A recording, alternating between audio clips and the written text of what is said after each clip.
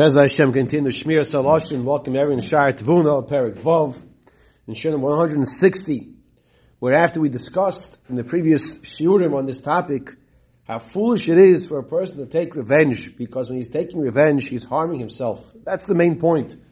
We're all nefesh achas, we're all one, and when a person bears a grudge and takes revenge, he is harming himself. Therefore, Achi, my brother, my dear brother, says the Chavetz Chaim, he's zoyer.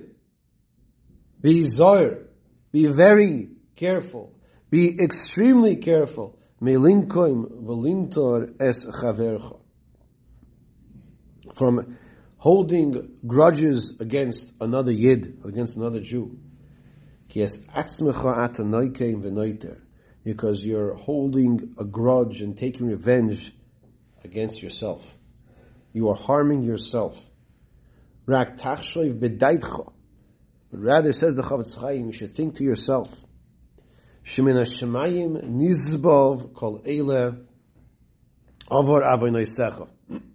But rather, the correct attitude, the correct Yiddish mindset, the Jewish attitude, when something happens to a person, should be the following: that if something occurred to a person in a negative way, and it came about because someone did it to me, I should realize it's because of my averos.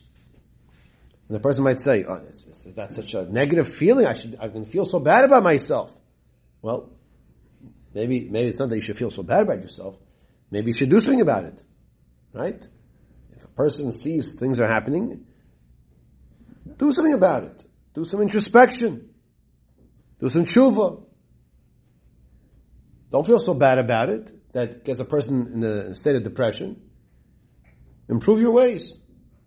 Do better. You can do better. And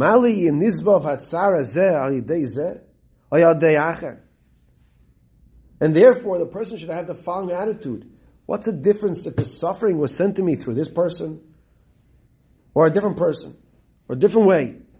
Mekabel kol ze alai, be'emes yimchulu over ze avonaisai. But the person should say, if I accept this from Hashem, and we've learned this topic numerous times, different svarim, that it's not enough for a person to get a patch from Shemayim. He has to accept that it's kapara. And we have learned, very, very scary. They were talking about scary. This is scary. That a person could have la'ileil itzaris, the kapara, but it won't be a kapara. Because if he doesn't accept it as a kapara from Hashem, but he's holding a grudge against someone else, and he's upset about the other person, and he thinks of ways to get the other person back, and he's not mekabel, he doesn't accept HaKadosh Baruch Hu is in the picture, he doesn't get a kapara. Isn't that such a waste? He went through such pain and suffering and humiliation and embarrassment. And for what? He doesn't get his kapara out of it. And not only that, he's looking for ways, and he's feeling horrific inside to get back at that other person.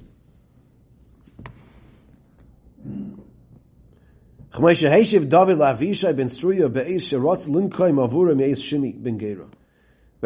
ma'aser the Chavetz Chaim brings over here. I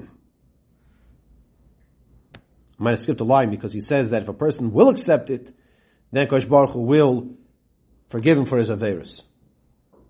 And he says, just like by David HaMelech, when his nephew, the general, Yoav ben Tzruya, his sister's son, wanted to take revenge for the cover of David HaMelech.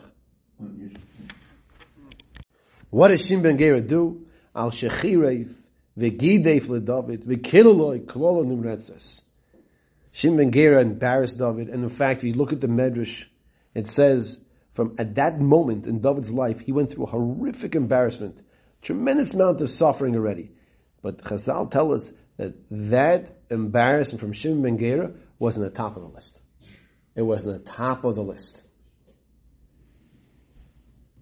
Nonetheless, David did not permit, as we all know the story, Shimon ben Gera to be killed by Yoav ben Tzruya, by Avishai rather. And he says to him like this, he says, Hashem Amar Loi Kalel. Hashem told him to curse me.